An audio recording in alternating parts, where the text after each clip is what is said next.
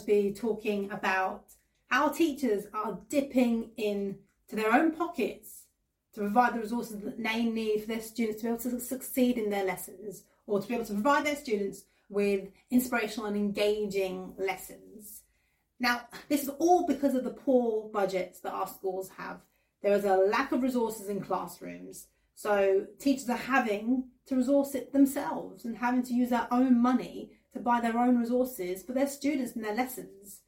When I see glue sticks, a box of glue sticks given to me, that excites me, because I just think, wow, I've got glue sticks, I've got resources, or pens or paper or anything, cards, coloured paper. Teachers get really excited when they're given these resources because they're like gold dust. They're really hard to get a hold of because of the poor budgets in schools, unless you buy it yourselves, unless you go out of your way to get it yourself and purchase it yourself for your students. So when I get given resources, I get really excited because I finally have things that I can then use in my lessons to make my lessons more engaging and inspiring for my students. So just provide them with something as basic as a pen for them to be able to write with, or glue sticks to be able to stick things with. And I've heard of stories where teachers have bought their own laminator so that they can laminate their resources for their students and their lessons. Or teachers who have actually bought Apple iPads for students from poor backgrounds to be able to do their art and design work that they need to be able to do and get done for their course. So there are teachers out there that are spending quite a lot of money just so that their students don't go without. And we do this because it's a caring profession. We want our students to succeed. We want them to have the resources that they need to be able to make progress in our lessons and to achieve great things. So because it's such a caring profession, we do it because we care. We ultimately care about our students and about their progress and about their futures. Now, some schools, they allow you to claim the money back that you spend on your resources. They do. They allow you to claim the money back.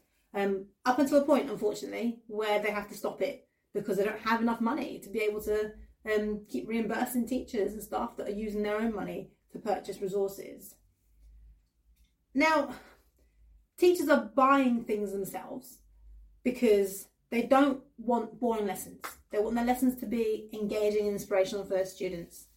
And when you don't have enough resources, lessons can be quite boring and dull because you haven't got things to inspire your students with. You haven't got the technology that you can use, for example, to create interactive lessons, or the resources that you can use to help your students make things and become productive and creative and produce amazing work.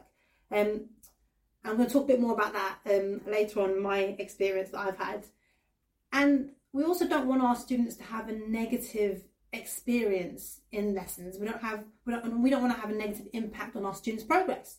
We don't want to halt their progress or stagnate their progress. We want them to progress and excel in their careers, excel in their life, excel in their futures.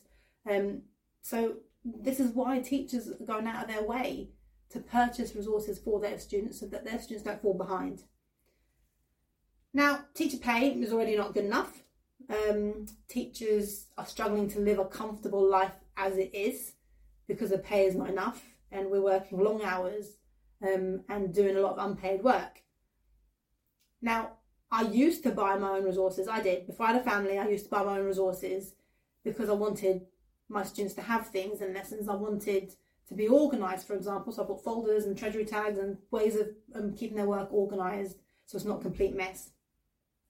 And I suppose that was more for me, for organisation, but also for the students, so they can keep their work tidy and neat because we're working in folders and on paper rather than in books. But now that I'm married and I have a family, I don't do that anymore. I don't want to have to dip into my pockets for my work where I'm going to actually get paid, not to go and use my own money to buy resources. I don't want to dip into my own pocket because my own family will then go without, and that's not fair on my family. So I don't buy my own resources anymore. I will complete a form and I will send it to school, to the finance department to get my resources. And I will argue and try and find a way to get my resources through the school, or I've even rummaged through classroom bins to find things, especially when we moved classrooms and changed classrooms recently. I was going through the bin to see what resources I put in the bin that I could use myself. That's what it's come to because of the lack of resources, because of the poor budget. Now, lack of resources is affecting student progress. I've had to share resources amongst my students. For example, my functional maths lesson that I've taught recently, I've had to share protractors amongst my level 1 students because I didn't have enough protractors. And as a result, you've got students waiting to use a protractor. It's slowing their progress down. It's not fair on them at all. And it's also difficult when you've got minimal resources for certain subjects, and they've got to produce a viable product to sell. For example, in business enterprise. Now, this is what I was talking about earlier on. I said I'll come back to this later. I've taught business enterprise where I've had no budget. No one's told me a budget yet, or given me any sorts of materials and resources to use. We've had a few, and we were told, so there you go, here's a business enterprise, get this up and running. And I was really excited by it. I have some really creative students in my class, so I knew they'd excel, they'd love this, and they'd flourish in this lesson. And we talked loads about different resources we can produce, and we're going down different routes that we can do in terms of resources to produce and sell. We did market research, and I really inspired them and worked them all up. So this is what we're going to be doing, this is what we're going to be making. We're going to be actually selling these products to make money for the school. But unfortunately, it didn't come to fruition at that time because I didn't have a budget. The school didn't have a big enough budget to be able to purchase resources for the students for us to then make these things.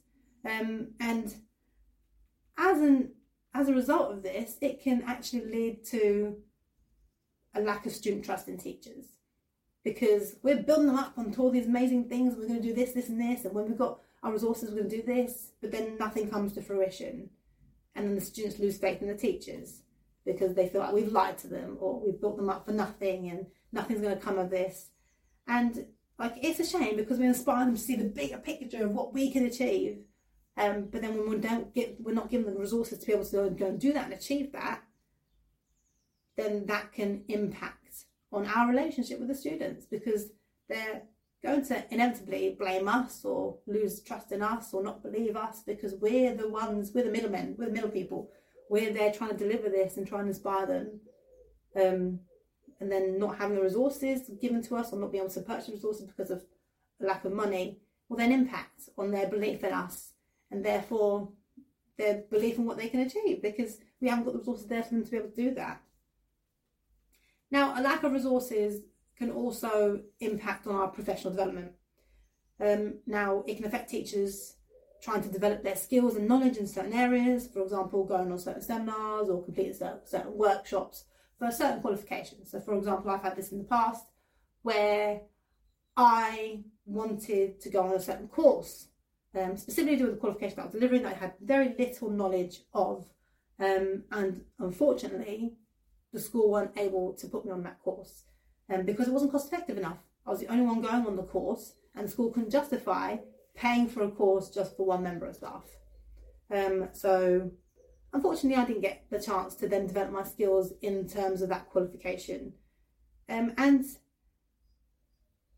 this can make teachers feel less empowered. It can make us feel like we have a lower job satisfaction because we're not getting what we want out of our job. We're not able to improve our skills and develop and get better ourselves, so our students can then flourish and succeed, because it will have a negative impact on students when we're not able to train ourselves and develop the skills and qualifications that we need, the knowledge that we need to be able to then help our students succeed in the future. So a lack of resources does affect the quality of our teaching.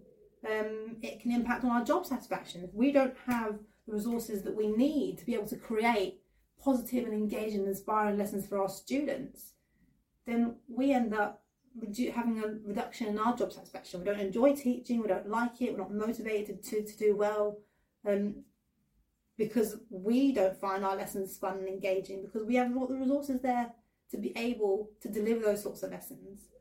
And it can be so hard and so demoralising when we're constantly finding it difficult to support students with the limited and lack of resources that we do have in our lessons, in schools, to be able to help our students succeed. All we need as teachers, all we want as teachers are the resources to help us deliver amazing, engaging lessons so that our students can flourish, so that our students can be inspired and our students can believe that they can achieve anything.